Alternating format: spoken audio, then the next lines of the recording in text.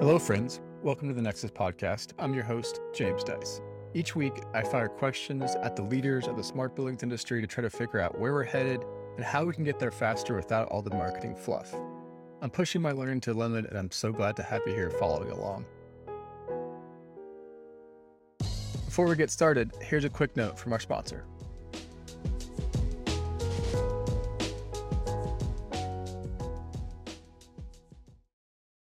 A quick note from our sponsor, Invarid Systems.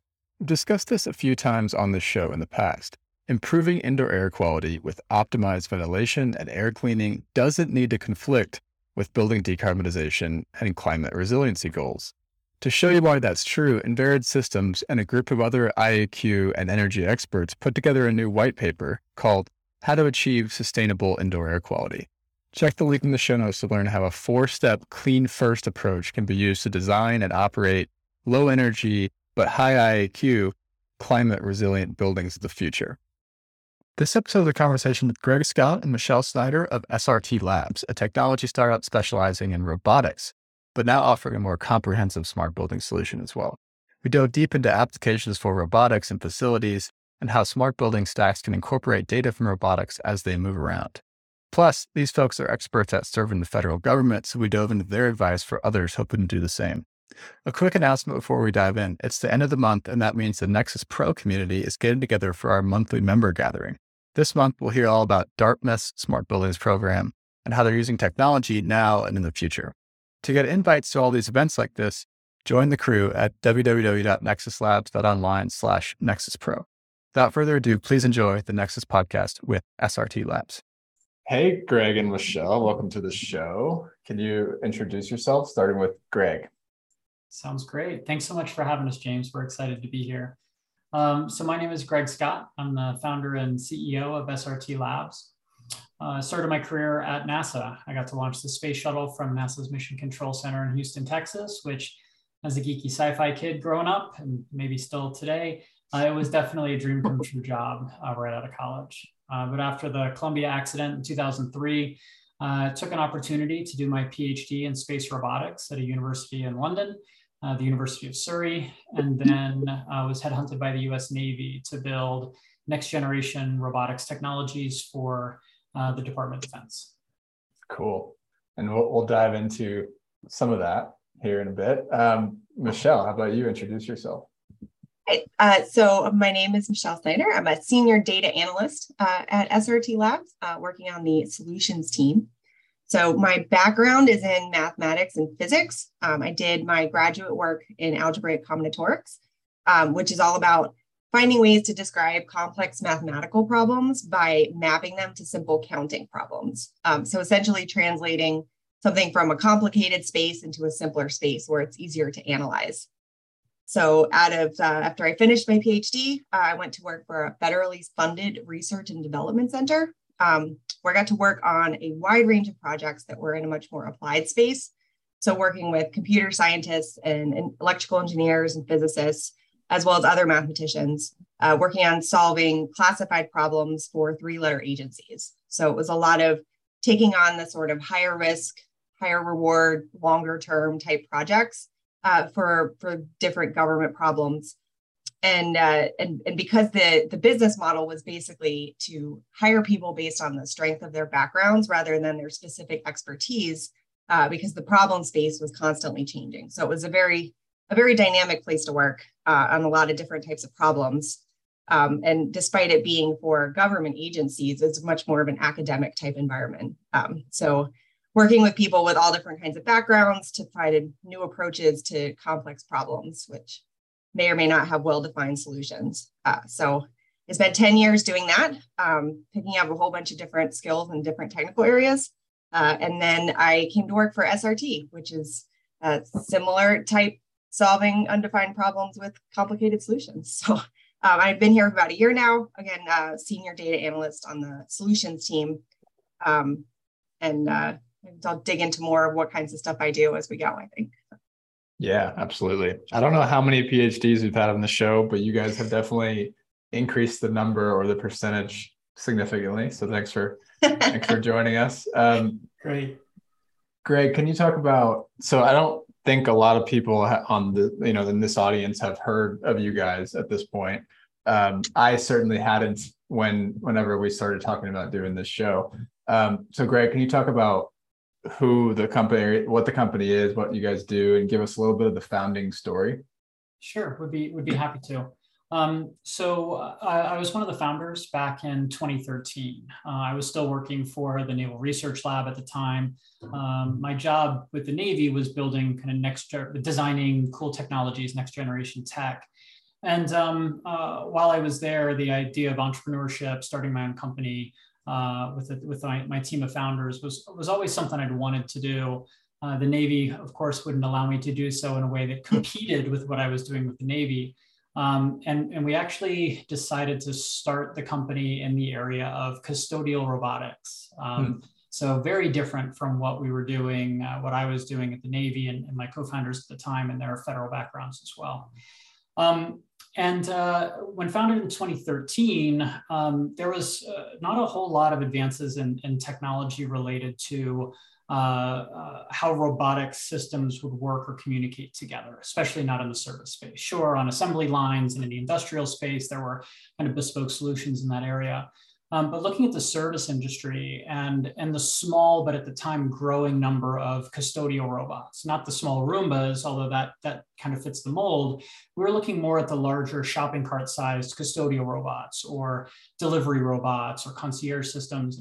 All of these platforms in and of themselves were great. I mean, especially for almost a decade ago in 2013, 14, 15 timeframe.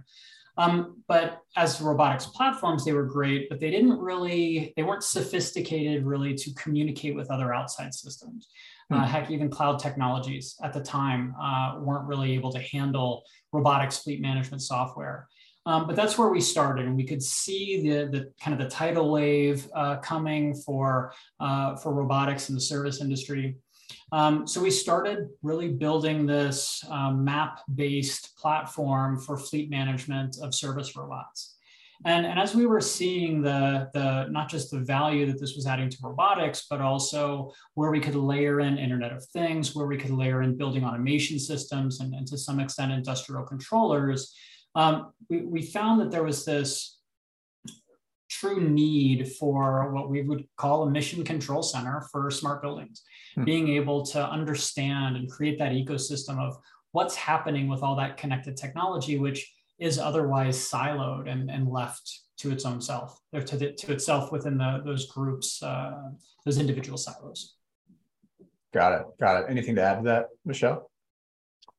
Yeah, so I'll just say I've been with the company about a year now. I got involved because the COO of the company, Dr. Carolyn Purcell, I met her through work that we were both doing with an organization called the Association for Women in Mathematics, doing volunteer work for that. And so she convinced me that they were basically building the company that they wanted to work in. And that there was this really interesting problem space, and they could really use someone to come in and take this data that was coming together from all these multiple sources and present it in a way that would actually provide useful, actionable intelligence to the client. So that's sort of where I came in. Greg's been building this for years, and I kind of swooped in with like, let me make some shiny things to put on the end here. You make us look smart, Michelle. We love it. Great. So catch me up on your guys' customers. So it sounds like the Navy could potentially be one of those customers. How do you guys go to market, and what types of customers do you work with today? Sure. Well, most of our growth has been slow and organic on purpose. That's been our strategy. We've been, we've really wanted to slowly build and evolve the company in such a way that we're able to build that culture, kind of that Michelle just referenced.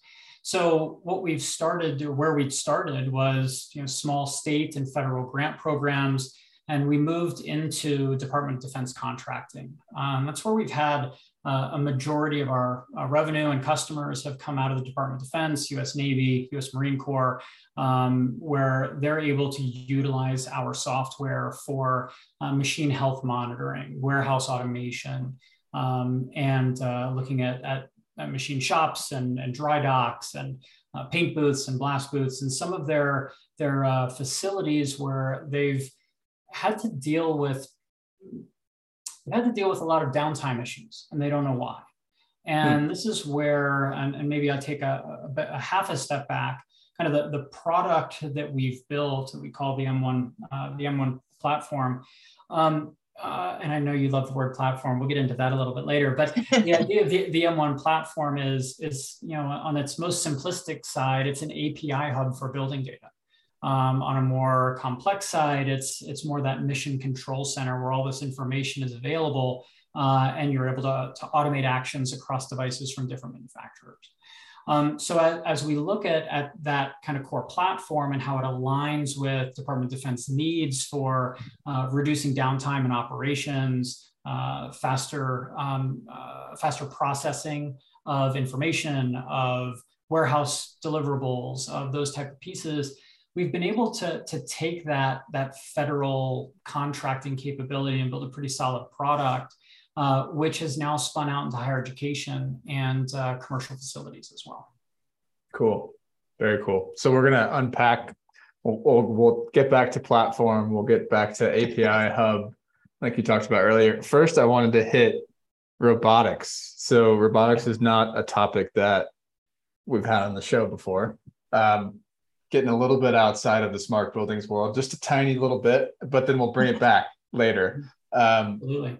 So when you talk about robotics as when it comes to your solutions and your products, what are the types of robots you're talking about? So you mentioned service robots, but like what are they actually doing and what are the use cases for each of those types of robots?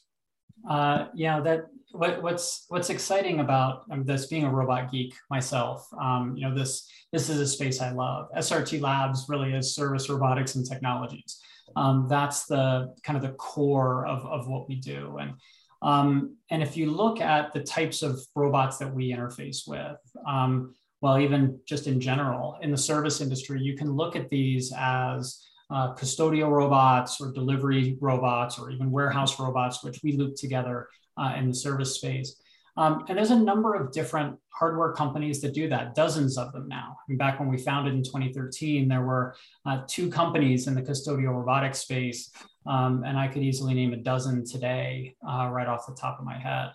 But being able to work with these different companies, these different platforms, these different hardware platforms themselves to help share an ecosystem, let them all be smarter because of information that they don't have access to.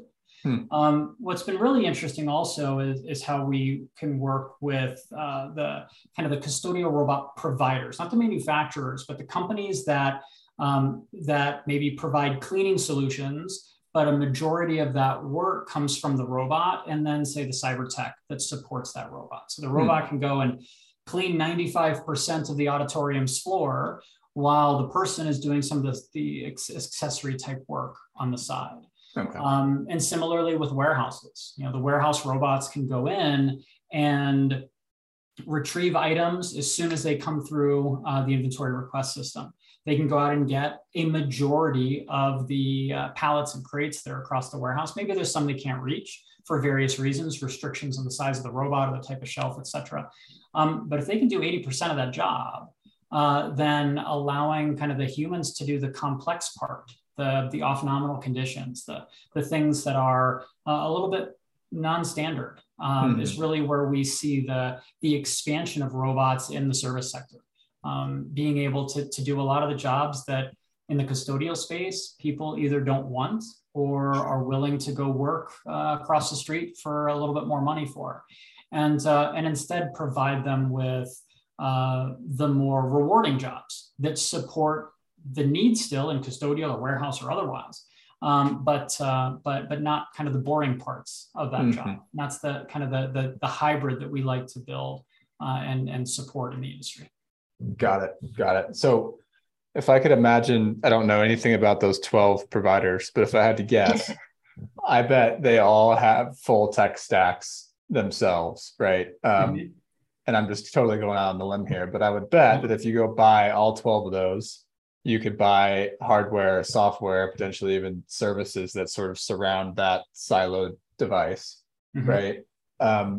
So can you talk about those different tech stacks and then how they integrate with what you guys are building? So you mentioned data that they don't have.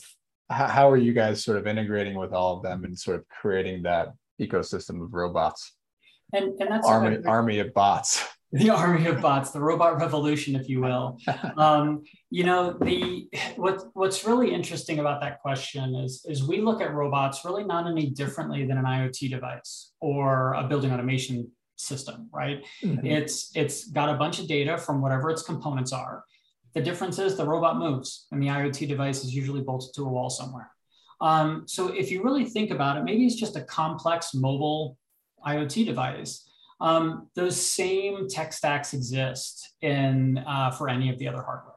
Mm-hmm. You've got the robots that, they're a little bit more complicated in that they need some navigation component to them. So they'll have LiDAR or sonar or some cameras, stereo vision cameras, et cetera, which help the robot determine where it is in the building or where it is in the hallway.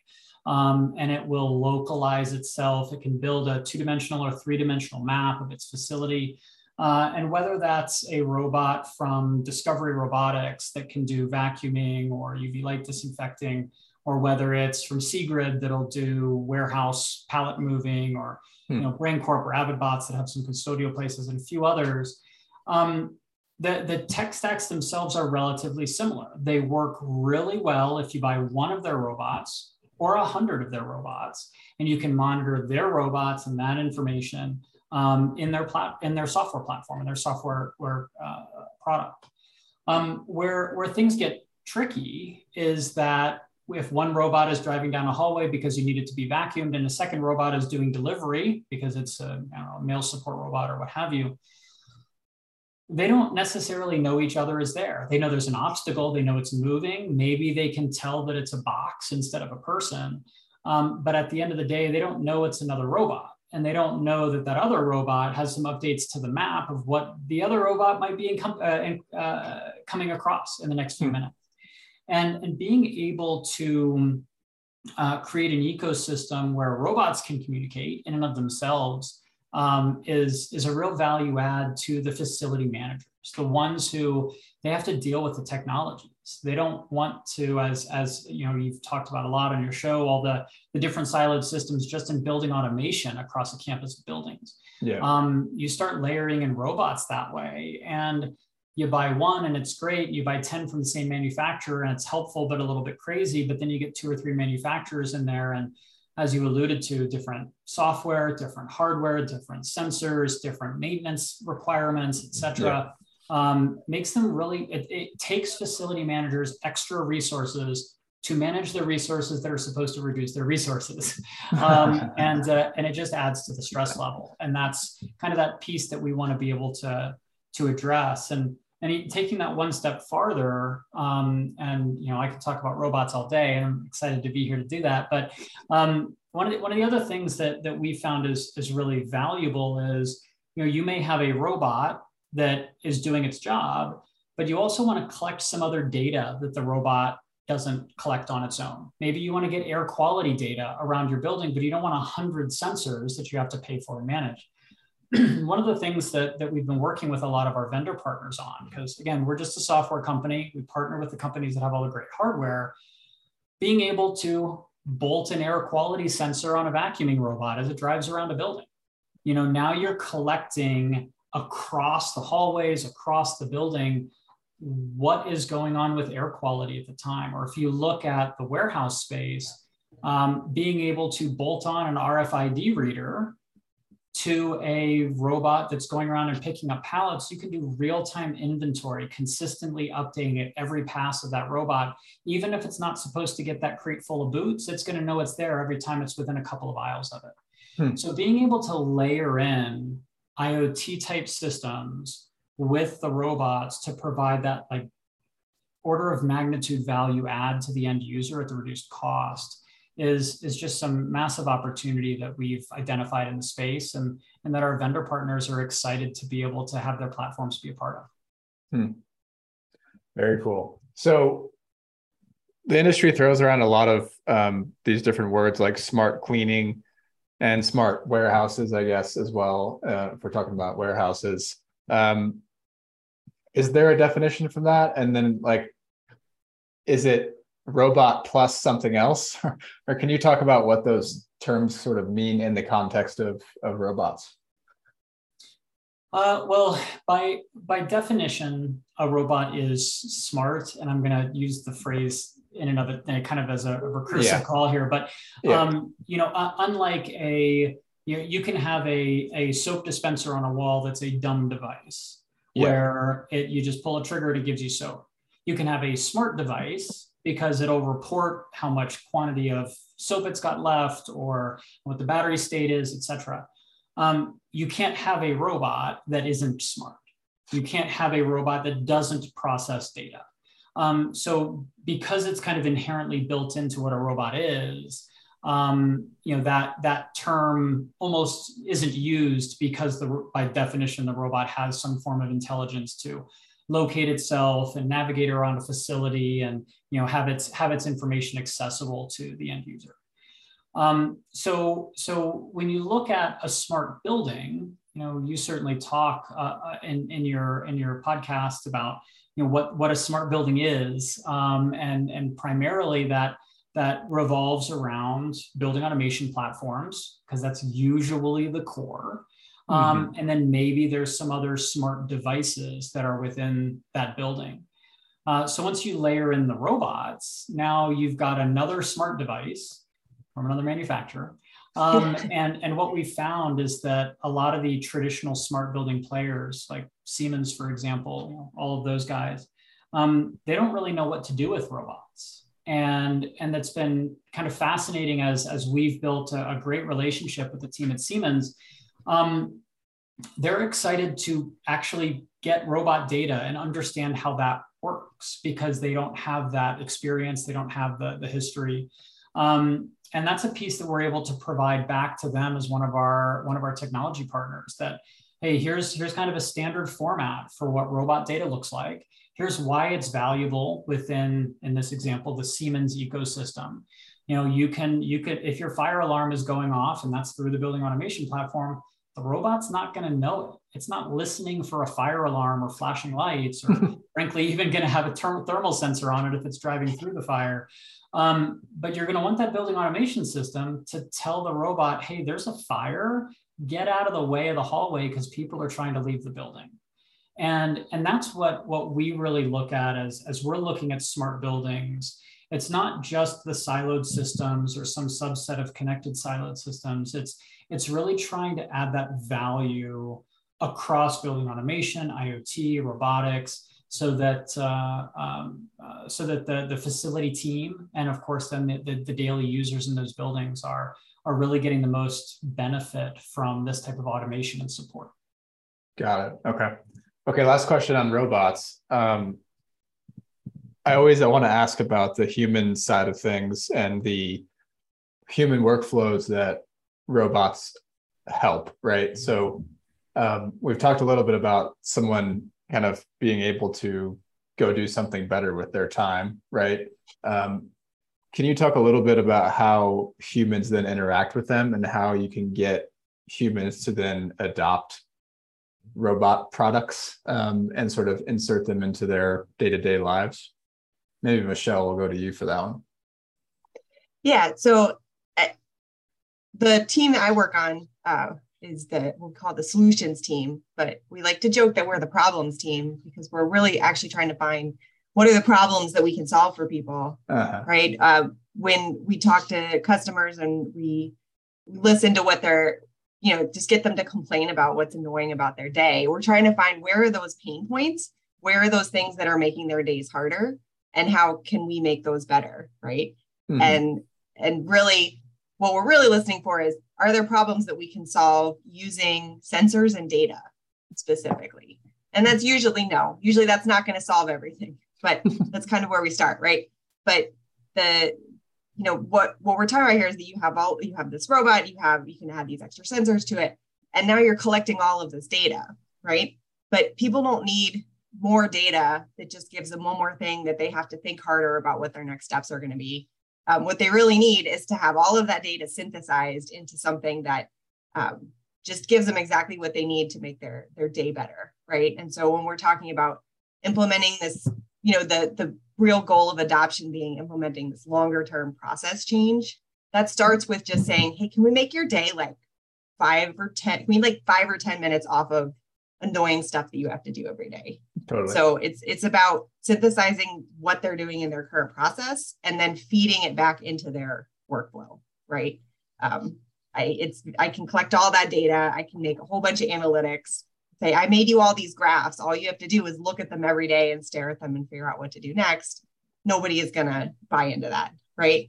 So what we have to do is figure out how to take what is coming off these robots, what is coming off of these sensors, pull it together, and then hand them what their next step is going to be in such a way that it is completely logical that was the next step. So it just kind of feels like it should have been there all along. But then we also have to remind them, that we did this, a little SRT logo on your next step there.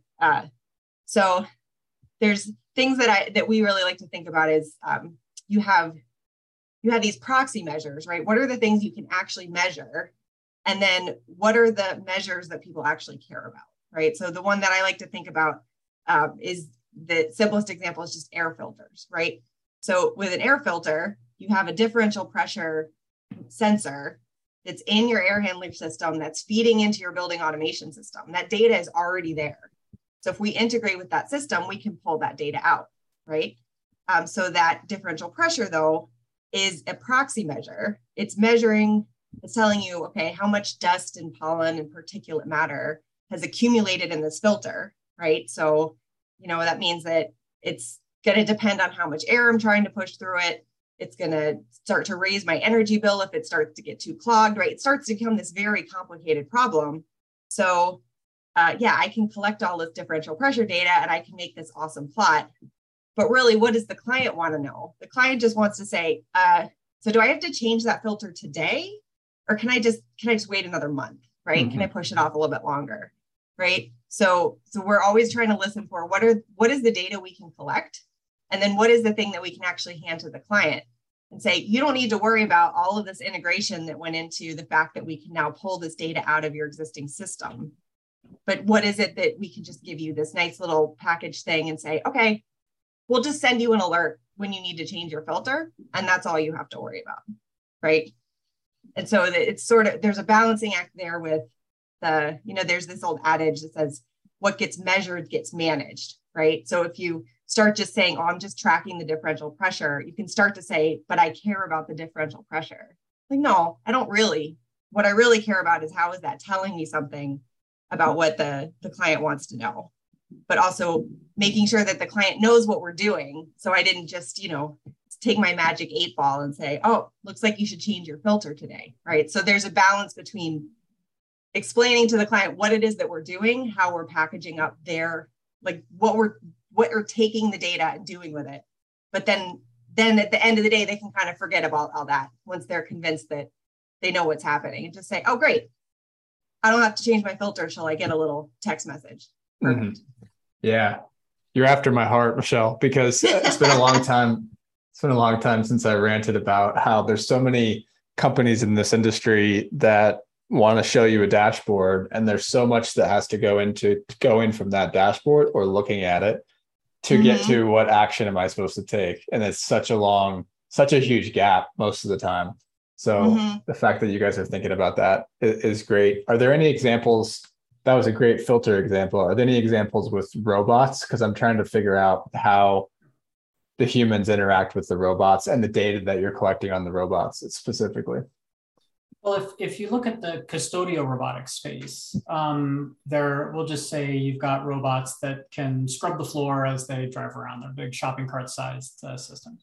Mm-hmm. Now, in the custodial space, there are standards that if you want a level 1 clean, it's going to take X number of minutes per 100 square feet to get a level 1 clean. If you want a level 5 clean, it's going to take you this many minutes per square foot. And that's how building service contractors or custodial service companies, contractors, that's how they bid on projects. You've got 100,000 square feet and you want a level 2 clean, it's going to cost you this much. What's interesting is when you now layer in robots that are designed to do a deep clean, or could be designed to do a deep clean all the time, and will always do the same amount of clean. There's no smoke breaks or hiccups or anything that it's got to deal with otherwise.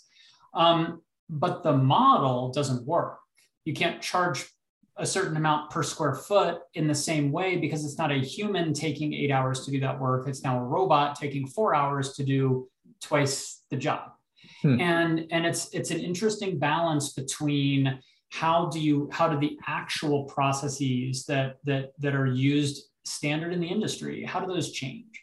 Yeah. And there's a few companies now that we work with. CyberClean Systems is one that comes to mind, where they have a fleet of robots from 4 or 5 different manufacturers. And we use our software to help monitor some of those systems for them. And depending on the need of the customer may want some UV light disinfecting and some floor mopping. They pull the right robots together. They send one individual as their cyber tech with the robots to support the job. But they bid on the projects in a way that's different. It's not quite the same as the standard. It says, okay, well, you can get this level 2 clean, but it's going to cost this much, which is different because now our human labor is lower, but our robot labor is higher. But here's the level of clean you want. We know what that should look like on the books. It's not going to cost us that much because we're using a robot to do part of the labor, so they can kind of underbid what the contract would look like while still providing the same, if not better, service. Interesting. So it's it turns the process on its head, because the processes don't exist that know how to deal with robots. There are not many, but there's a few companies out there that are looking at how do you create new standards, standards of clean, standards of cleaning cost rates that are related to robotic cleaning, that are related to smart soap dispensers and how that affects a contract custodial cleaning agreement. So there's a lot of change in that world. And right now, each of these companies that we know, we work with 3 different ones in that space. Each one of them has a different approach to it. And all of them are good and all of them are valuable, but they approach the problem in a very process-driven way that's different from each other. Let's pause here for one more quick word from our sponsor, and then we'll get back to the show. A quick note from our sponsor, Montgomery Technologies. Their COO, Joe Gaspardoni, is easily the #1 fan of the show. No offense, of course, to any of you other hardcore listeners out there, but Joe listens to every episode, sometimes more than once, and then he gives me his feedback via email, good, bad, or otherwise. Joe is a podcast host, and I think he's made me a much better interviewer. Joe and his team would like to remind all of you of the importance of the network layer in the smart building stack. Technology installed in buildings places a heavy burden on commercial real estate operations teams. Cybersecurity, change management, remote access, data integrity across all the different siloed systems in the building presents a significant challenge. Just knowing where everything is, how it is connected, where it is connected can be too much for thinly staffed corporate IT departments. Their primary function is to oversee the corporate network, not all of these systems in the network. So learn how a converged network fills this gap by clicking the link in the show notes. It shows how a converged network solves for all of the above and is the first step to enabling a smarter building. Yeah, some of this parallels the change that's happening with like HVAC and control system maintenance as well, and those sort of service contracts. So are these companies that you guys work with, are they service providers that would also do the non-robotic cleaning methods and they're just offering a robotic option? Or are there companies coming in and saying, we only do robot supported cleaning, and coming in to sort of disrupt the old players? How's that working out? It's a mix of both. One of the providers we have that we work with, a company called Cobotic, they only use one brand of robot, and they send that brand of robot in to do the job, and then they have some support techs with them. Another company we work with, Nexus Robotics, they've got a whole fleet of different types of robots from different manufacturers that have different applications. And they go in, again, it's robot driven, but the offering that they have is more diverse. And then we've got another company we work with, Swarm Services, where they're a true custodial company, but they layer in the robots when there's a specific application that they can do the job better, faster, cheaper with robots, but that's not their core focus. And there's many more out there, some that we work with as well, but those are kind of three very different business models that they use and they approach the process in different ways. And are any of the building owners themselves procuring the robots and then having their staff use them? How is that happening? Yeah, that tends to align more with the companies that don't subcontract the cleaning. A really great example of that is a school district outside of Philly where they have a custodial labor union.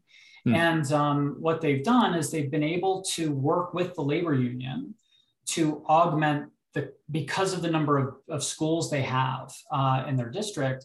They're able to say, okay, well, let's build, instead of hiring a half part-time person through the union, instead of hiring 4 half-time people, or what did they say? Instead of hiring 6 half-time people, let's hire 2 full-time people and 2 robots. So they're able to get what the union wants and have permanent, well-paid custodial jobs, but we're also getting that robotic capability where now those labor jobs are learning to use the robot and applying it across, a high school hallway, right? Where you've got a massive amount of open, clear square footage that the robots would thrive in. So there's the organizations that tend to be either municipality or higher education or public schools where they have their own staff. That tends to be where the owners are that quote owners, or at least the occupiers are buying the systems outright. Got it. Cool. Yeah.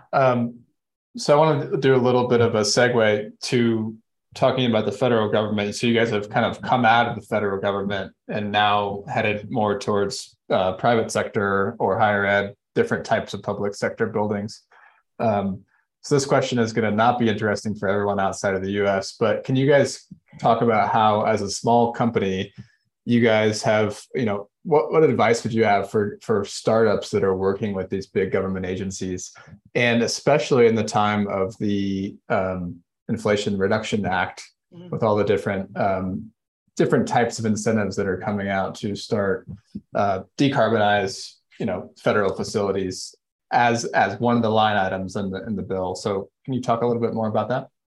Yeah, and you could easily do another segment entirely on the Inflation Act, the Infrastructure Act, and how all of these are applying into the smart buildings, smart cities world.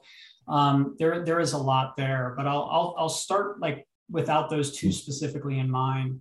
Most startups focus on how do I sell into businesses, or consumers or what have you. And federal government is usually the last thing on the list for a startup. But what's been interesting, and Michelle is part of this, her background in the 3-letter agencies she's worked with, myself with the Department of Defense, our COO, Carolyn, who Michelle mentioned earlier, with the State Department, even our CFO with the Federal Reserve Bank. We get government. We don't want to be in government forever, and we don't want our company to excel exclusively into the government. But for us, the idea of putting together a 40-page proposal to respond to a solicitation and then wait 6 months until they maybe give us a 25% chance of winning it, it was more comfortable as we were starting off. Again, slow and organic. It was a lot more comfortable for us than trying to build up a marketing and sales plan for how we're going to approach and compete with JLL as 3 people in my basement. So that we've clearly grown since then. But having the federal expertise we have, and we've got a couple of folk who are prior professors at Harvard and Georgetown and others that they and we all understand how to put a proposal together, and we can tear apart a solicitation and say, okay, this is what they're really after. Here's how we can work our platform and, more importantly, our team's expertise into solving that problem. And we've had, because of that, I think we've had a higher than average. I think the actual average is something like 20 or 25% of federal applications get funded.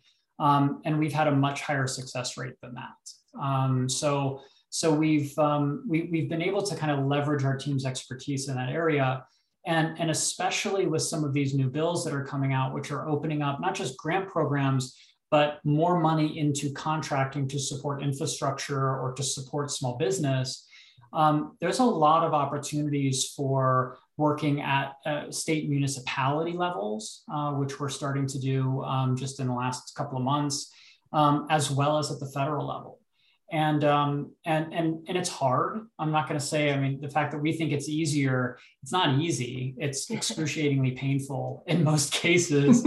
And you do have to recognize that you're putting in a lot of effort up front, and you may or may not actually get the contract. And it's not, maybe in that respect, it's not too dissimilar from commercial sales, but at the end of the day, you're really defining the entire project in a kind of a nebulous way, because you're responding to a solicitation, but you don't really know what they want. You're making your best guess, and you put in a proposal for it.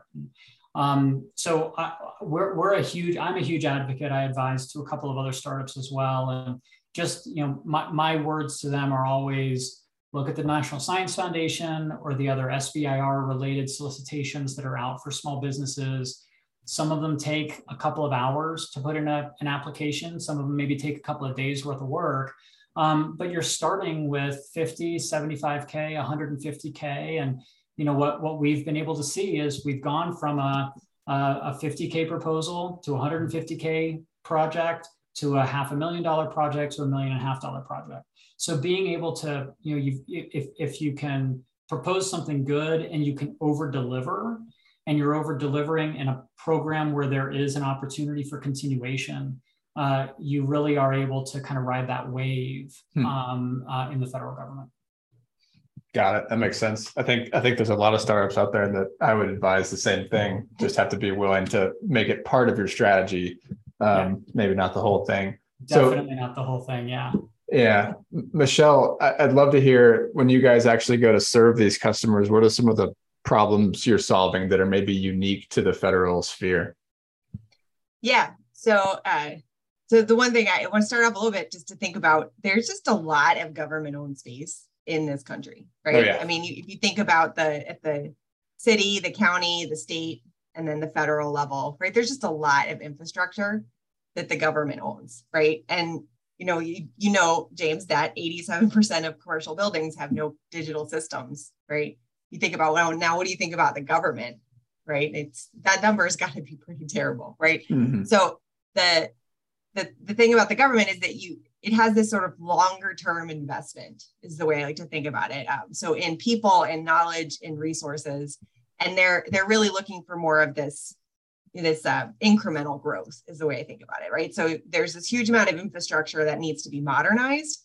And in the commercial world, people are going to go build a brand new building, but the government's not going to do that. The government has this infrastructure, and they're just going to sort of start duct taping some pieces on and try to make it a little bit better.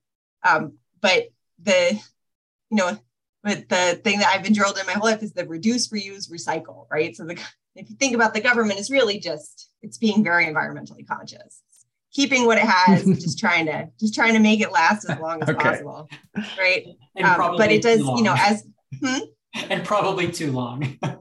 Right, probably too long, right? There's the fantastic movie Zootopia, right? There's a DMV worker who is an actual sloth, right? That's how quickly the DMV is moving, right? So it's like this joke about how slowly the government moves, like even kids get it, right? Like everybody knows this. But sort of how we're fitting in is like, yes, there are all these awesome companies out there that are like, all right, we're going to build this super smart, fancy building where everything is integrated from scratch, 15 steps ahead at once. But where we are is sort of, okay, well, we have this existing infrastructure. How can we start laying the stepping stones to bring them into the future, and at a pace that they're willing to work with, right? Because the government is not going to demolish one of their buildings, still start over from scratch, and then be like, give me a digital twin, right? That's just that's not how they roll, right? But just because they don't have the interest or the funding, to be honest, to be able to do that, they still have all of this infrastructure. So the buildings, this legacy equipment, this old machinery that's been built to last, has been working for decades, they can still benefit from getting more insight into how all of that is working, right? So one of the places that we look in is the machine monitoring side. We can add IoT sensors to these existing pieces of machinery and give them information on like the vibration of a motor or the electrical current usage, or what's the air quality in your paint booth? Is it safe for people to be painting in here, right? Mm-hmm. And then we can also take that data and then combine it into a bigger picture usage, right? So if you have a whole bunch of different spaces that your people could be working in, and you want to have an understanding of how they're using the spaces, we can pull data from occupancy, from whether or not fans are running, whether or not paint guns are running, and actually give managers an understanding of how each space is being used. And then they can then better allocate their resources.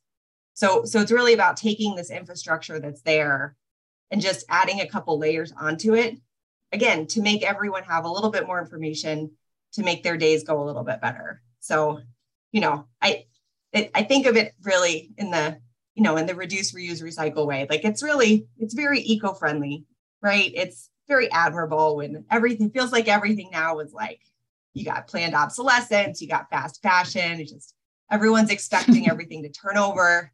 I'm gonna buy this cool gadget and I'm gonna have to buy a new one in a year, right? So I feel like there's something really cool about being able to take these spaces and say, okay, this is what we have, this is what we're keeping, but how can we add a couple layers to make people's days better? Mm-hmm. And to just take one step out of their process so that they know a little bit more about what's going on. Yeah. So do you know, so that 87% number, do you know what that number is for the federal government? Have you thought about that before? I don't. And I somehow doubt that. You just feel like it's less or more than 87%? I would guess so. Yeah. I would guess so, just from how quickly they move or how slowly they move on things. Yeah. Yeah, for sure. Cool. Well, I think that's a great segue into like your guys' technical solution. I think one of the things I want to circle back on, which I want to circle back on a lot of things, but one of them is this map-based approach. And I heard you say that, and I think I want to just ask, what do you mean by that? But also maybe I'll take a stab at it. So as you've developed the ability to talk to these different robots that are moving throughout the facility at any given time, you had to say, okay, where is that data being taken at any one time? And the ability to say, okay, that's where this piece of data exists in this 3D model of the building, and then add the timestamp onto that. So you have, where is this in time? Where is this in space? And then the ability to create a data model that interacts, that allows that piece of data to interact with the rest of the data being produced in the site. Am I on the right track there? Absolutely. I talk about it as a three-dimensional data model, which I know Michelle will roll her eyes with her math hat on, but kind of looking at it as every piece of data that comes into the ecosystem is time stamped, and every piece of data that comes into the ecosystem is position stamped. And now being able to do your time-based analytics like any group might do that's looking at how temperature changes over time, but now taking that extra dimension to say, well, how does the temperature change over time over position? And how do those heat maps across a facility change? And where do you really have the spikes when you look at the position-based data at different times of day? And that's what's really, what drove us to this, of course, came from the robots, but it also came from the customers, right? Facility managers, people that work in buildings. That floor plan you see as the fire escape plan at the front and back doors of every building, like that's what's in their head. That's how they see their building.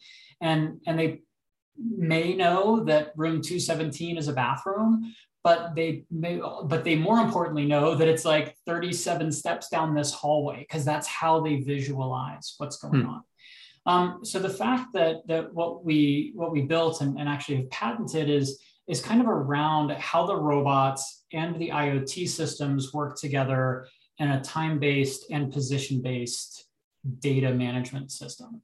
And and to really geek out on that, yeah, you can get the visuals for that. The visuals are great because you can overlay floor plans with, piping plans with temperature distribution plots on a certain day, and you can get the robot's trajectory, and you can see where people who might be tagged or assets they're tagged, how they move through a facility. Like, all that looks cool. But as Michelle mentioned earlier, we're not, we don't just want to give them data and dashboards to sit there and play video games all day. They got better things to do. But what it does is yeah, you can visualize that, but more importantly, all of that data is kept in the databases, and that's what Michelle and our solutions team works on, finding all those patterns, understanding where there can be process savings, time savings. And helping the facility managers who visualize their facilities as a map, how that works. Now, we don't do anything like digital twins or BIM system type work. We might integrate with those systems at some point in the future, but we don't want to go down. I don't want to go down this rabbit hole, but we don't necessarily see the value in that for 99% of the potential customer base. But what we want to be able to provide is the information in a way that the facility managers don't have to think about it because it's rote nature and reflex. And that's what we've been really excited to geek out about and build as the core. And I guess I will say, as part of the segue from the last question with working with the federal government and now with Cool Technology, getting funding through the federal government allows us to spend the time to build a deep tech product because we're not rushing to patch something every week for a new commercial customer, for example. It's actually given us 4.5 years under various government contracts where we've been able to build this deep tech platform, this capability, and make it robust and secure and flexible and scalable in a way that commercial, if we gotten our first commercial customer, that wouldn't have allowed for that. Yeah, I understand that. So, kind of calling back out to those companies, those startups that may want to work in the federal space, there's definitely some advantage to the pain of dealing with the federal government when it comes to building cool innovations as part of what you want to have. Got it. Okay, so the audience would kill me if I didn't follow back up on the digital twin piece. So we don't have to go down the rabbit hole. We don't have to go into full detail, but could you just restate what you mean by what you guys think about the digital twin term, and then kind of, it sounds like you're saying we could do this over here and it provides more value. And I think what I'm hearing from you is that, like what Michelle talked about earlier, how can I take this piece of tech or this insight and insert it into someone's actual workflow? Is that kind of what you mean? Yeah, I'll start, but I know Michelle will want to add to this too. I think the idea of digital twin or kind of the BIM models of buildings, I think is extremely valuable for Apple, for Salt Lake City Terminal 5, like for these big, massive infrastructure projects that require all sorts of people to be involved, all sorts of different companies and their technologies and everything, especially, and to some extent only if the organization that's doing it has the resources to upkeep it. And I think that's where we have some concern why we don't directly play in that space is that yes, the high value customers are going to be doing that. The really forward thinking customers are going to be doing that. And that's awesome. Those are the types of customers we want. But 99.9 repeating % of the buildings in the country won't have that and never will. So from our perspective, although we love the forward-leaning feel that those organizations have, and we work with a couple of groups that do that type of technology where we can then layer in actual sensor data to the models that they built. But we don't. We see a much larger opportunity for a larger market that's more easily accessible by a majority of those facility owners and facility managers. Michelle, do you want to layer anything on top of that? No, I mean, just to say that, buildings are never completed in some sense, right? Like you have a building and its usage is going to change over time, and people are going to rearrange how the rooms are used. And I picture the digital twin as something that it's not going to be perfect for very long, right? And there's going to be a lot of upkeep that has to go with it as it's changing. But again, I think I think about how would you build a digital twin for a government building that's been there for 75 years, right? I mean, the number of plans you would have to dig up to even do it. So yeah, I think it's, sort of going back to this big idea that we're meeting people where they are, right? You have this building, what can we layer in to make it a little bit better with minimal amount of effort, minimal amount of, invasion, minimal amount of upfront cost for that matter. To give them the biggest wins we can. So again, I think it has a lot of value if you're building a building from scratch and you have all the plans in front of you and they're already all digital. And now everybody who's building the building can coordinate. But again, that's going to be a very small percentage of the buildings that are out there right now. Got it. Okay. So where does, you guys are talking about this sort of, I think Greg, you said 3D data model. Where does that piece, the 3D data model, then connect in with sort of the broader smart building ecosystem? So I guess let me try and answer this one way. We're going to be keeping, or we represent a three-dimensional model of a building, a facility, an area, what have you. And we understand those coordinates from their reference frames for where all the devices are, whether that's a robot that's moving through or a thermostat that's bolted to the wall or a VAV somewhere. So that representation, at least loosely, if not precisely, does provide value for knowing where things are. And I can see some parallels then to, well, what about the digital twin? Well, the digital twin, that's going to change over time too. So now how do you align those?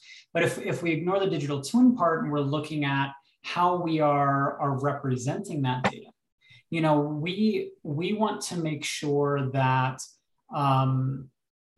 that it's accessible to the end user in a way that they understand it. We actually don't, even though we store a 3D model of what that facility might be, end users for our software don't have access to it. They don't need to. We don't need them zooming around like a video game that they're playing. So instead, we're looking at it and we provide it to them as more of a floor plan. Sometimes a profile, but usually a floor plan, because that's how they view their facilities and that's how they use them. So being able to, again, going back to Michelle's point of giving them not giving them dashboards to play with necessarily, but giving them the information, the insights, the actions that they need is where the core comes from. So if we do have them, if they are using our display, yeah, they'll have a floor plan, they can see some devices, they can click on them, they get an idea of what's going on, they've got their campus and they can zoom into a building, they can zoom into a floor. All of that is a capability, but not in this giant three-dimensional space that they have to navigate. It's more the point and click, because they're going to know how their building is aligned and how that fits to the displays that we've built. Got it. Okay. So let's circle back. Well, actually, I wanted to ask you, so as we talk about these different federal agencies and then you guys expanding into the commercial world, robots strike me as something that kind of goes outside of the smart buildings world, if we were thinking about that, and more into this smart campus or smart facility, like not smart facility, but smart city. When you think about some like Department of Defense bases, for example, it's basically like a city when you drive in there. I was camping at the Air Force Academy last weekend here in Colorado, and it was like I was driving inside of the base for 20 minutes before I got to my campsite. And it was like, well, this is like its own city. So can you talk about how you think about that smart cities concept as it expands beyond one building? Sure. I'll start with that. I think you pretty much nailed it on the head, where a Department of Defense base is a municipality, is a city in and of itself. And we see direct parallels between DoD base infrastructure commercial campuses, like the headquarters of large organizations, Yeah. university campuses, and now smart cities or towns, right? There is structurally not a whole lot of difference between them. Now they all have their different priorities, and we look at occupancy-based automations of HVAC in the higher education space, where if rooms are empty, you can trim down the HVAC a bit, et cetera. Department of Defense doesn't care about that.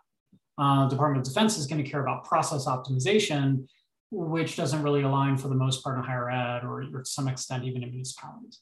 So it really does depend on the need of the customer, but the transition between them is very smooth and very seamless, because the application, the need for the type of data is the same. There are direct parallels across them. I would say that on the robot side, there are some robotics platforms that align well for like campuses, and especially the Starship and their delivery robots. There's some security robots that drive around, like Nightscope and a few others that kind of patrol campuses. But a majority of the vendors that have robotics products in the like mobile robotics products are actually more on the indoor facility space. So we've had this interesting pull, especially from the BAS vendors. We talked about Siemens before, where they're getting questioned a lot. Hey, we want to buy some robots. Which ones work with your systems? And for the most part, their answers are all, well, none of them. So we're seeing an opportunity there as facility managers are starting to put the pieces together, that their smart building isn't just a smart HVAC system.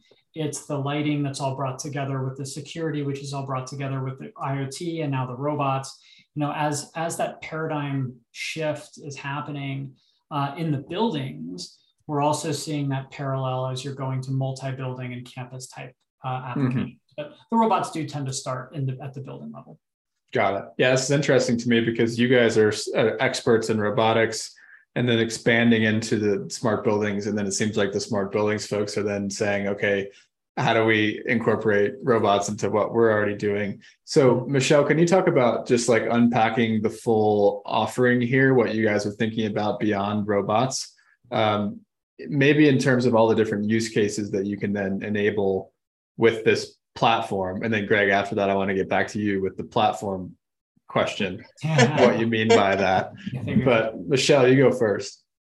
Yeah. So, I mean, the core of the product, the original collaborative robotics platform was really to, as Greg was saying, if you have two different robots, they should be able to share data with each other, right? Yeah. So when we're saying, what are we expanding beyond robots? It's really thinking about carrying this forward and saying, well, what if I take information from some input source, which could be stationary, it could be a mobile platform, it could be a software system, and then letting that drive actions, right? So our product itself is hardware and software agnostic, right? So the goal is to be able to plug it into anything that you can benefit from integrating these disparate systems. You can pull these different pieces together. So the good place to start with that is to think about like a room reservation system on a campus, right? So you have this massive amount of data that's been organized and shared, and you have 30,000 people on this university campus, and everyone knows how to use this, right? They all know how to get to the right class at 9 a.m. on Monday morning, right?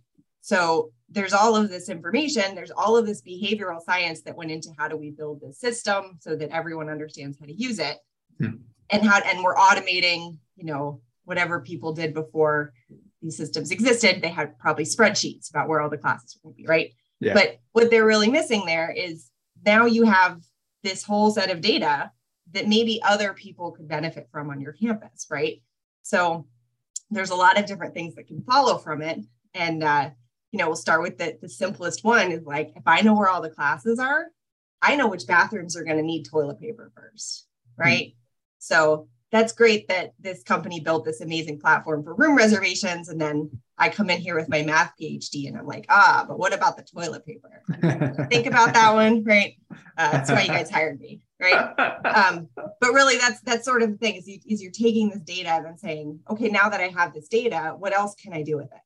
right? Can I use it to say, well, now if I know how many people are going to generally be in each building on campus, maybe that's where I can use that to trigger a cleaning robot to say, well, this building's going to need a lot more cleaning because it's got a lot more people walking through it, right? So sort of starting from what data you can get and then saying, well, okay, now what data can I connect that with to move everything forwards? Makes sense. I wonder how many math thesis papers have been written on toilet paper change outs. Right.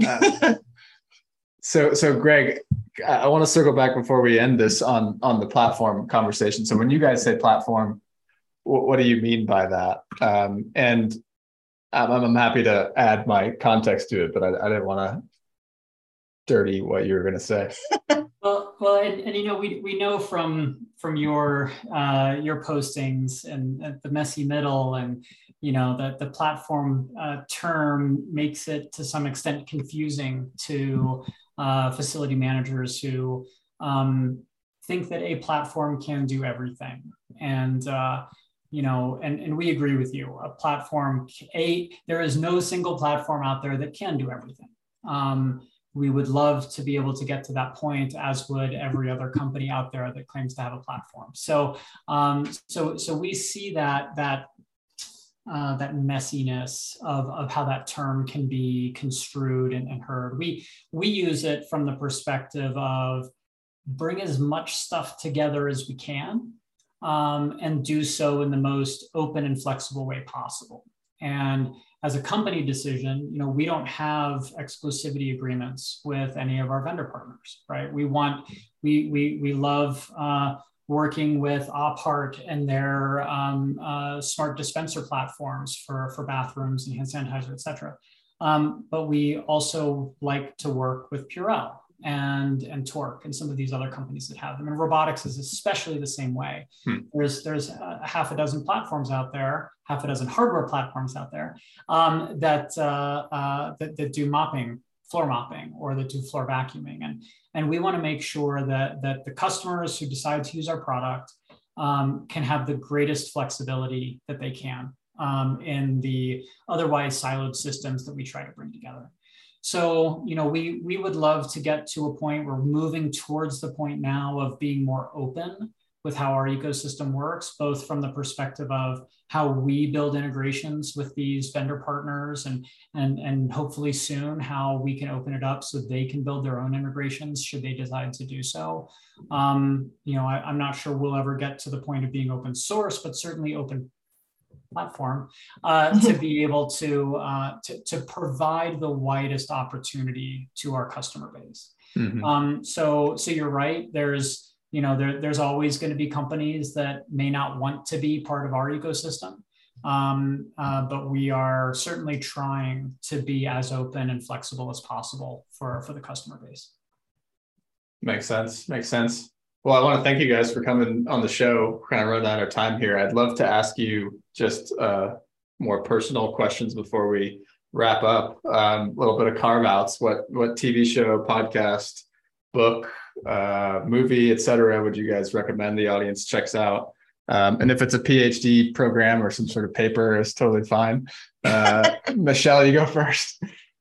All right. Well, that is not what I have for my carve out to share here. So one of my favorite things to watch movie wise is disaster movies, right? So I love it when they, predict everything's going wrong. So, but relevant to what we're talking about here, about 7 years ago, John Oliver, Last Week Tonight on HBO, every episode he does a focused deep dive on some topic. So he did a whole episode on the importance of infrastructure. Right. And I just got, it's just like, again, after my heart, this whole like maintain what you got.